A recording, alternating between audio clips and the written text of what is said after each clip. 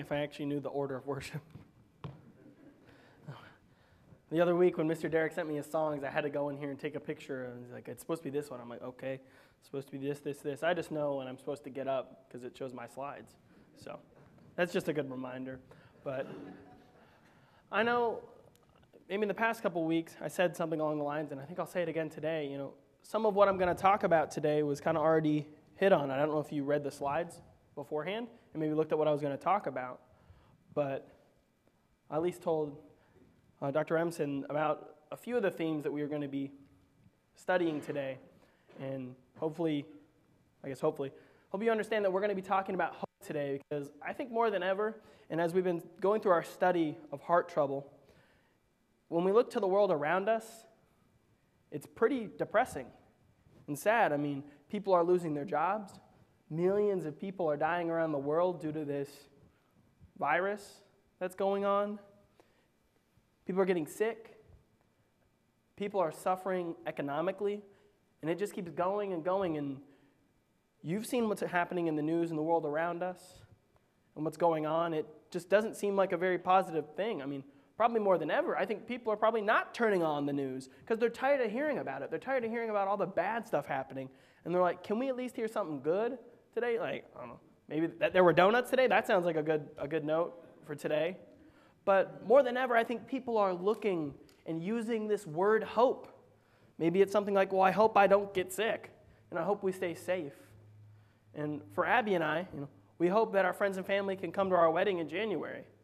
I mean, it's interesting to think, and funny, I guess, to think that it's only 4 months away now. We're in September. The months keep churning and just keep getting closer. And I know you too probably have plans, things that you've wanted to do, and you hope those aren't ruined by what's going on in the world. You want to resume to some type of normalcy. And we all have that desire, that hope. But for Christians, it should be different.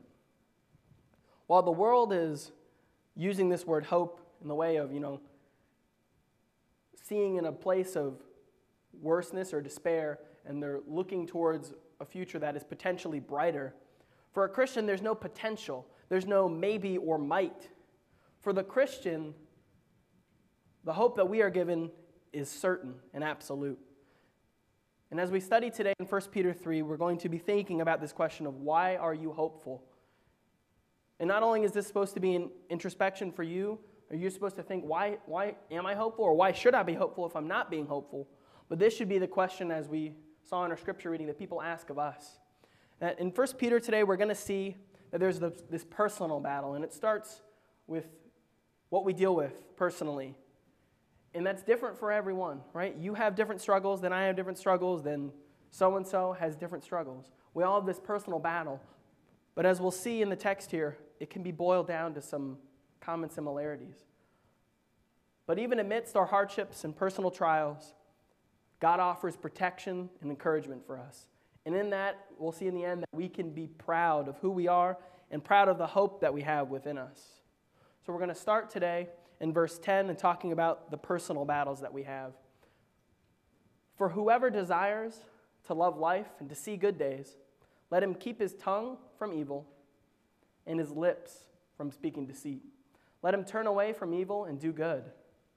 Let him seek peace and pursue it. And I want to start here talking about the personal matters of this desire to enjoy life. And maybe if you're like me, if you think about these words, you maybe think of this worldly desire, right? This vain desire to live life up to its fullest, to do as much as you can while you're here, and to just have fun. And while that is one way to see this, as we see in the context, when we think about being different, right? We always talk about, we're in the world, but we can't be of the world. We got to be different. But yet, we'd be lying to say that there aren't so many similarities between us, partially because, first and foremost, we're all created by God, right? We're all humans. So there's going to be this commonality we share with each other. And while there should be a divide, right, in our mind, we think of like, okay, the people in the world and then people of the church, there's difference. We're all people. But we also all have this desire to enjoy life, right? Innately, it's in us. And it's not specifically sinful to, as Peter is quoting here in Psalm 34, the desire to love life and to see good days. Everyone wants that, right? You want to wake up and have a good day. It's not bad to want that at all. But what's different is from Christians and what we're called to do, and from the world is how they see it enacted in life. For people in the world, the desire to join life is usually done through satisfaction of material things. Whatever it might be, the luxuries that they have, the activities they get to do. And while they've been locked inside the past couple months, they've been feeling kind of hopeless because they feel like they're not able to enjoy life anymore. Like, well, I'm stuck inside, I can't do anything. The luxuries, the materials that I used to have, the things that I bought and that I earned, I can't really enjoy and take advantage of those things. And we talked a little bit about this last week. And I said that there's a lie that we're told that we can't have fun. That Christians are ruiners of the party and they're like lumps on a log. But that's not the case. And when we think about, struggling in the desire to just have some good days, even when we're down about what's going on, when we look here in the verse, it starts with as what we'll see, what we're supposed to do in the next couple points. And that we can have good days regardless of whether we're inside due to quarantine, regardless of what's going on. And I'm not trying to belittle what's going on in the world. But don't you think it's a good day if someone comes to Christ? Or don't you think it's a good day if we get to glorify and to learn more about God? We can still have good days amidst what seems like the trials around us. People might think you can't, but we sure can. And just think of how much the Christians had to endure in the first century and in times that they didn't know whether they were going to be safe. We get to live in a country where we get to worship freely. We don't have to worship in secret. That is such a blessing that we can take for granted at times. And so we have as Christians so much of ability to enjoy life, and we cannot let the momentary displeasure of whatever's going on for however long it lasts here, and another thing will come up right after it. We cannot let our hardships in life detract us and let it take away from the hope that we have. Because it starts here, as Peter's quoting, with the tongue and the lips. And I don't know if you think this is interesting. For me, I kind of thought it was interesting because if you remember, in Matthew 15, we've already talked about the mouth, right? What we talk about. And you're like, here, Ben's going to again talk about what we say. And I've said it multiple times, but maybe when you think about the verse here in 1 Peter when he's saying, keep your tongue or restrain your tongue, maybe you think of James. And James talks about bridling the tongue because it does a lot of bad in life. But when I think it's interesting to hear involve the lips, because think about how you speak, right? When I speak, you see my lips form the words before they even come out of my mouth. And your tongue also helps with that, right? You can't say certain letters without your tongue, right? Maybe it's a T or a L, right? You need your tongue to say these things, but you also need your lips. And so when we think about the words that we're going to say and how they're saying, first of all, you need to not do evil with your tongue, but you also need to not speak deceit with your lips. When I think about how we react to situations, right, and I'm going to go out on a limb here, usually we react by saying something. If somebody scares you, what are you going to do? Well, you might flail at them or because you're startled, but you're probably going to scream. And if someone pulls out in front of you in traffic, you're probably going to say something. And usually when something happens in our lives, if somebody yells at us or somebody says something, maybe, we yell back. We're not perfect. But anything that happens to us, if it's something bad, maybe we complain, our responses are always involving our tongue and our lips. And people can understand what's going on if they can't hear that well, right? Some people read lips. I don't. I barely listen. So, it's going to be enough for me to listen to people, but people can know what you're saying just by your lips. And what are your lips telling people? Not just the words that are coming out of them, but how are you living your life? Are people seeing the deceit, seeing sin in your life? Or when the words are formed on your mouth, are they formed to uplift people and encourage them? Because sometimes we don't think about our reactions, but we need to. This is about being conscious and making a conscious effort in what we're living. Christianity is not some easy, run-of-the-mill, just mosey around religion. It requires effort. And this is part of it. Taking care of our reaction, right? Being snappy if someone talks back to you and you snap right back at them and be like, don't you talk to me that way. We don't really think about what we're saying. A lot of times, right, our words come out faster than we think them. And so we need, as Christians, to be weary of that, making sure that our words are not tearing people down at a time when we're already all worn down from what's going on in society, but using our tongue and our lips to glorify God and to encourage one another. We don't just need to pay attention to the words that we sing or the things that we say in services, but every day in life. I'm reminded multiple times from my fiance that before I say something, I got to remember how I'm saying it, right? We said that last week, and we talked about, or a couple weeks ago, it really matters how you say what you say and how you act. But in this, when we're talking about the desire to live life, Peter talks about doing good and turning away from evil. And you're like, Ben, aren't we kind of already talking about it? Yes. But Peter extends this further in the text, that it starts with your tongue and your lips, right, how you speak, but it goes further than that. And it's a reminder again of this split between good and evil. Right? We need to turn away from what is evil and do what is good. We're reminded of the two choices that we have in life. And it's not three. Normally people are like, well, are you on one side or on the other, or are you on the fence? Remember the church in Laodicea as they're written to by John.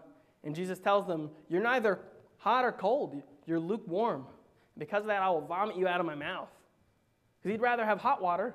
What can you do with hot water? Make tea, make coffee. What can you do with cold water? Be refreshed. But lukewarm water, what is that even good for? It's disgusting. We can lie to ourselves. We can make ourselves think, just because I'm saying some good things every once in a while, because I'm coming to services, I'm doing good. But as we will see here, it's written, doing good involves a lot more than just a few things. Right? If you could not talk and not sin, I'm sure people would go to some really extreme measures to not do that. I'd be doomed because I like to talk. Right? But people, if you could not sin and just stop talking, people would do it. Right? People will go so far, but that's not the case. Right? As we talked about last week, we don't lie with just our words, we lie with our actions. And so when we strive to do good, it doesn't just stop with how we speak, but as Peter says, it requires a turning away, right? When we talk about repentance and turning away from sin and towards God. We know what direction we're walking in, and only you truly know that. You can say that you're walking in one direction, but your feet don't lie, right? Whatever way you're walking is where you're walking. And when we think about turning away from evil, it then says to pursue or to seek peace and pursue it. I think about the resolutions we make. No one sticks to them, right? We say, oh, I'm going to do this. I'm not going to drink pop or soda, whatever you want to call it. I'm not going to drink that for this year. And probably a couple months in, you're like, oh, you take a drink of the beverage you weren't supposed to drink because it's bad for you. Or you're like, I'm going to work out. And how many times do we actually stick to that?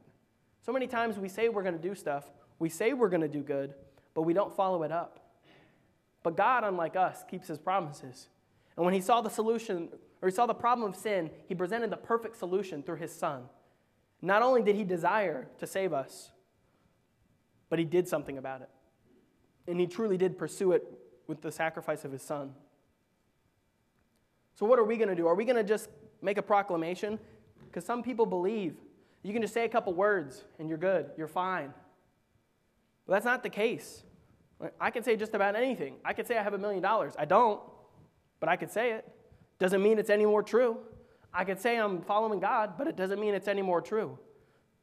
We have to say the words that we say, we need to back up with our actions. As Peter's saying here, we need to seek peace and pursue it. God will give us that peace, the reassurance that our sins have been forgiven, and that we can truly wash away our guilt. I know it takes time for us, and it can be hard to forgive ourselves, but God forgives us, and he forgets that. And we can have that peace of our personal battles. And that goes into next to our protection that we have, that God offers us. This protection, as we'll see, has a couple parts to it, and that we can be confident in it. But it's also not some magical bubble that protects us from everything physical in this life. As we'll see, this protection is a little bit different. But as we continue on in verse 12, for the eyes of the Lord are on the righteous, and his ears are open to their prayer. But the face of the Lord is against those who do evil. Now who is there to harm you if you are zealous for what is good? But even if you should suffer for righteousness' sake, you will be blessed. Have no fear of them, nor be troubled. We see first that God is paying attention to us. The Lord is paying attention to us. And now when I say us, what do I mean? Because the text specifies, right? The text doesn't just say everyone, but it says the righteous. And maybe that can make us be a little, full of ourselves. Maybe get up on your high horse, if you want to say it that way. Because so many people, sadly, in the religious world, think they're better than the people that don't come to church, or the people that don't know as much. It becomes a contest of who knows more, or this, saying, I'm better than you, I'm more righteous, when that's actually so far from the truth. None of us are righteous people. We're sinners. And yet, we forget that the only way we become righteous in life, the only way we can truly be righteous in God's sight is through the redemption through his Son and the blood that he's shed for us. And we need to be reminded of that. That we're not righteous because of our own deeds, and we can't save ourselves because of our own deeds, but it's only through God. And with that, we should have confidence. Right? When you think about being righteous, we're righteous because of what God has done for us, and because it's God doing it, that's what should give us confidence and encouragement, hearing these words that his eyes are on us and his ears are hearing our prayers. Even though sometimes we might not think they are, he's listening. And that should encourage us and give us strength, knowing that our Lord is looking out for us. But there's a flip side to this in the text. And it's that those that do evil, those that haven't turned, as was said in the verses prior, those that are still doing those things, God turns his face against them. That should be scary for those that are in that situation, for those that have not been purified through Jesus' blood and become righteous, those that are unrighteous. That's not a predicament you want to be in. To be against the all-powerful God, that his face is against you, that should strike fear. But in time, as we know, as we talked about last week, the fear of the wrath of God and of his judgment is perfected and should be perfected in the love as we appreciate what has been done for us. But the next thing that we see here is what can really be done to us. And again, this isn't about being flippant or not being cautious, because we should always care about our physical health and the well-being of others, especially as Christians, thinking about others' well-being. But in the text here, what harm can be done if you are zealous for God? I think of Hebrews 13:6, which is, so we can say with confidence, the Lord is my helper, and I will not be afraid. What can people do to me? When we think about the life that we have and the personal battles that we undergo, it's not just about combating this illness that is going on, but the day-to-day life of people looking at you, people making fun of you, or talking down to you because you go to church, because you're a Christian, they know your beliefs. And maybe you don't even hear it at times. They talk behind your back at work. You don't know. I mean, at my work, there's just, me and Brittany, so, well, if we talk, we talk. But when you work in the world, people see you differently because of what you do on Sunday and what you do every day of the week as a Christian, really. But regardless of what goes on, regardless of the physical things that happen to us, the sentiment here is, ultimately, this is just my physical body, and one day it's going to be taken away, and that's okay. Obviously, I want to take care of it, but one day my soul is going to be with Jesus on high, and that's what is important. The protection that God offers us is more than just the material things. As we said, so many people today are hopeless They're sad because they don't get to do the things they normally do. And people want to go out and spend time with friends and not have to wear a mask the whole time and wonder whether they're mad or happy with you because you can't really tell because of their eyes. People wonder so much and they long so much for normalcy. But for the Christian, we long for something more. It's even past this life. It's the spiritual that is protected. Regardless of what happens to this body, I know where I'm going. And I don't have to worry about it. So what can man do to me? What can happen to me? The worst that can happen is I die and go to my waiting place to wait being with Christ on high. That's the worst that can be done to us. That's the protection that's offered to us. A protection that, again, is a little hard for us to understand at times because all we know is the physical. But eternity is a lot longer than however long we live on this earth. And that's what we need to focus on and having protection in. But with this confidence, being confident in God and the spiritual protection He offers us, comes with something I don't think we talk about enough, and that's expecting to suffer. So much in today's world, I think people have some sort of expectation that life should be easy. And yeah, when we talked about, we want to enjoy life. But too many people expect everything to be sunshines and daisies and just simple and work out for them. But that's not the case. As we talked about last week, we live in a fallen world, and we live in a world that's corrupted by sin.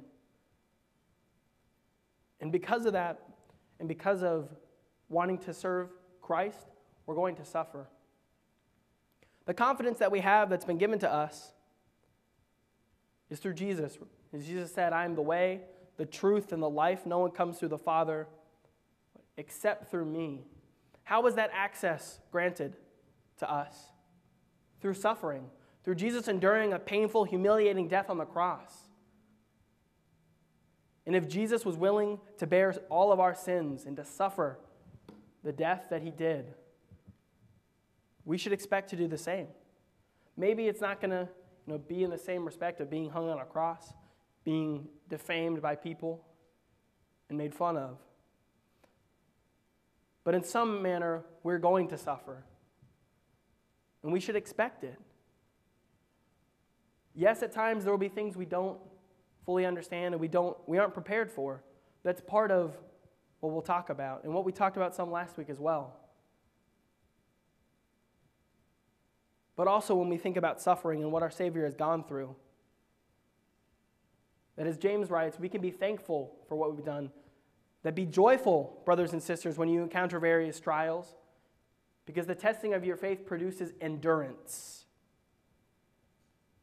And it is that we can see that we can grow stronger, and we can have even more confidence that we know our Savior suffered, and when we suffer, maybe in some way you can feel closer to Him as well. But lastly, we see here, it is written, do not fear. And again, we say this, that we don't need to be worried about what's going to happen to us, while we do need to be cautious about how we live, how we act, and take care of our bodies. The fear that a normal person has of losing all their material things, of losing what's in this life, is not a fear that a Christian should have. Instead, the Christian should fear what is going on with those that they love most, those around them. And thinking about how can I better reach out to one another and to show God's love. God offers confidence to us in the hope of His Son. And He didn't put His plan into some kind of idea, that hasn't been fleshed out, right? It's like, okay, I came up with this 5 minutes ago, let's try it. Or some person who's unreliable, right? God chose to enact His will to save mankind through His perfect Son. And the hope that is offered through God is rock solid. It cannot be shaken. And it doesn't change. As God does not change, the hope that He offers does not change regardless of what happens to us. And so the protection, the confidence that He offers us in this hope allows us to not fear. But lastly, that we can be proud. And when we think about being proud, I'm not talking about being arrogant. Because as we talked about, where we have our personal struggles and God has offered Jesus as Son to us, but we need to be humble. But in humility, we're proud of whose we are, being God's children, and we're proud of the hope that we have within us. That while other people strive for something more in this life, to have more money, to have more things, we're satisfied in God. But continuing in verse 15, but in your hearts set apart Christ as Lord, being prepared to make a defense to anyone who asks you for a reason for the hope that is in you. Yet do it with gentleness and respect, having a good conscience, so that when you are slandered, those who revile your good behavior in Christ may be put to shame. For it is better to suffer for doing good, if that should be God's will, than for doing evil. We start with Christ as Lord, sanctifying Him in your hearts, honor God as holy, this phrase there that is in the text. And what it's talking about, right? And you might be wondering, when was Ben going to get to the heart? Well, you heard it in the scripture reading, so you knew I was getting here at some point. And talking about the heart trouble that we are experiencing in this world, that it all boils down to where is Christ in your life? Is He maybe on a necklace and a cross? Does He only exist in the pages of your Bible? Or have you set Him apart in your heart? Have you honored Him as God in your heart? You've set Him at the highest place of prominence in your life, which is being ruler of your heart. Yes, Christ is King of creation, but is He King of your life? Is He the ruler of your heart? Because when we talk about the heart trouble, when we talk about putting Christ there, if we are setting apart Christ as Lord, as ruler, at the very core of who we are, that is how we can live better for Him. Making sure that how we act and how we live is becoming not of who I should be, but of who Christ wants me to be. Because we need to guard our hearts, right? As we've talked about in our studies before, what comes out of the mouth, it comes from the heart, and that's what defiles a person. And that we need to guard our hearts because from it flow the springs of life. So why would you not give Christ, the ruler of the world, the one who caused life to exist, to be the one that guards your heart, to put Him there? And again, it's not by some words, by saying, Jesus, come into my heart, but we have to make that effort again, to place Him as a point of prominence in our life. And understanding that because He gave His life for us, we're going to give our lives for Him, and setting Him there in that place of importance. Yes, we'll make mistakes at times, but we have to strive to serve Him as much as we can and to live for Him. And to do so is putting Him at the very core of who we are as a person. He paid the ultimate price for us. And we need to dedicate our lives to Him, to be more like Him. But also in this passage, we talk about being prepared. And so often, as I've studied some apologetics in my time at school, this verse is like the verse for apologetics. If you've ever heard or talked about any of that kind of stuff, so often people talk about this. You got to be prepared to give a defense. And when I think of being prepared, I think of the Boy Scouts and my mother, who both are very prepared for many situations. I have a twin brother. Having two young boys, you pretty much have to be prepared for anything. And while my mom was ready for much of the stuff to go on in life, I'm not talking about more about just having the physical things ready, have the first aid kit, whatever, know where the nearest hospital is, who knows what's going to happen. But for us, it's becoming more than that. And too often, I think, the church today has pushed this being prepared idea as knowing stuff. Knowing more about God's word will never hurt us. But at times, we can use it poorly. And so often, I think, people today have just become a record player or just a repetition of what Scripture says. There's a difference between being able to repeat words and actually living them out. And while we can claim to know book, chapter, and verse for everything, how does that help someone? if we can't truly live it out. When we talk about being prepared, it's not just being prepared to defend the Bible, right, from attacks. While we do need to do that and understand, but we also need to be prepared to share our life, to share our story and how it intertwines with Christ's. We never know when we're going to encounter people in life and how they need God, whether they need God's love, whether they need His mercy. We need to be prepared to show those things. And that's why we talk about not only just the desire of enjoying life, but to talk about our tongue, to talk about what we're seeking. Because when we encounter people, they'll notice that we're looking for something different and that we're pursuing something different than the world. And we have this hope, right, as Peter talks about here, to give a defense of the hope that lies within you. People are going to realize when you keep getting up that even though bad things have happened in life, even though bad things are happening in this world, how are you so positive? Yeah, we'll be down at times. But when we think about it, how much more grateful can we be in life than to be followers of God and to have this hope that can't be taken away from us? So we need to be prepared to, as maybe you've heard, be the only Bible that somebody reads, to live out Christ, and that is part of having Him in our hearts. But also that we need to be kind, because this goes on, I think, around with it, and why sometimes the whole knowing things has gotten out of hand, because people start talking down to others. They're saying, well, listen, I know all this stuff. I did all this stuff. You need to listen to me. But it's not about listening to me. But we look to Christ for the example of what did He do when He confronted sinners? He talked to them from a place of love, of care, because He knew what they needed.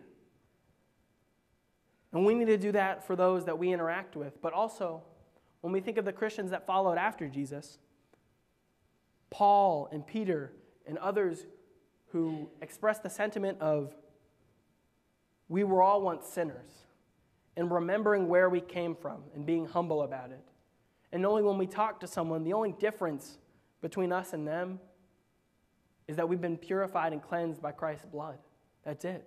There's still a soul that God desires to be saved and one that we need to talk to. But we need to remember to be kind and to not have a bad conscience. I know of people that have walked into a church building and somebody told them that they weren't dressed up enough and they never came back to church. While we need to be respectful of God and how we dress, and that's a whole another thing to talk about. Are we really willing to have on our conscience to make some nasty Facebook post about somebody and them never want to come to church again because of what we said? To have that wear on our conscience. That's why we need to be kind. Why we started with talking about the things that we talked about. Because when it comes to this point, there's a difference between being truly proud and being a child of God and being arrogant and demeaning to people and saying that you're being a child of God. What is so sad is that Christ died to the people that claim to be God's people. And yet today, so many people who claim to be Christians are the ones that mistreat the people in the world. We need to remember to be kind, even when people are mean to us, right? That we need to turn the other cheek. But that in it, when we hear these words, right, Peter's not talking about, if you get slandered against, if people talk mean about you. He says when. When people slander against you, when they think about things, when they start going to other people, somebody might ask, why are you being mean to that person? They've never done anything to be mean to you or hurt you, because people start becoming jealous maybe of the hope that is in you, or upset because they know what the Bible says and that you claim to be a Christian, and thus they don't like you because you're in relation to what God's word is condemning. And a lot of times it can be hard to swallow, but as one of my teachers said in school about these verses and studying with people, he called it the peanut butter principle. Right?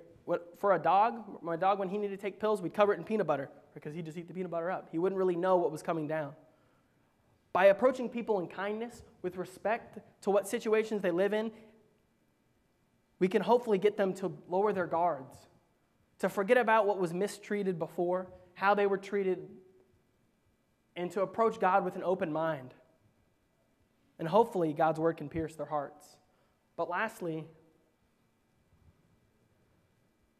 I want to look at the question of, does suffering mean losing hope? Luke 7:47 says, Therefore I tell you, her sins, which were many, are forgiven, and thus she loved much. But the one who is forgiven much, or is forgiven little, loves little. When we think about how we're dealing with things in life, I think too often we've connected these things, that when things are going great, we're through the roof, yeah, let's do this, let's go out and do lots of evangelism. But when things become bad, become worse, our hope goes so little. And too many people have convinced us that hope and suffering are connected, and they aren't at all, as we said. God's hope is unchangeable, and it relies on Him alone. Regardless of what happens to us, God's hope is the same. It's still as strong, it's still as solid. No matter what happens to us, we can't let ourselves believe the lie that just because we suffer, it diminishes the hope that God offers. Because God is the Almighty. The hope that He offers will endure forever. And anything more than now, right, we need to lean on God in this time of sadness, of so much bad news. We need to be looking to Him and focusing on Him for what is going on in our lives, and to make sure that we are living the hope that God offers. But ending in verse 18, for Christ also suffered once for sins, the righteous and the unrighteous, that He might bring us to God, being put to death in the flesh, but being made alive in the Spirit. We were all unrighteous, as we said, but Christ died for us to bring us to God, to give us that hope, that even amidst our personal battles that we have in life, we can get through them and rely on the protection that God offers us and be proud of the hope that we have. But the question is, will you bear to suffer for Him in return? This isn't just about what's been given to us, but what we will give up for Him. I don't know what the suffering will look like for us today, in the years to come. But don't let what's going on make you worry and make you hope less about what is going on and what will come from the church here at Waterston Trail. Because we have a bright future ahead of serving God, of honoring Him, and showing the hope that Christians have to the world around us. But the question is, what have you been doing with your life? Have you taken it upon yourself to serve God and to turn away from evil? Or have you been slipping up? Have you let the world around you convince you that the hope that you have isn't solid and isn't unchangeable?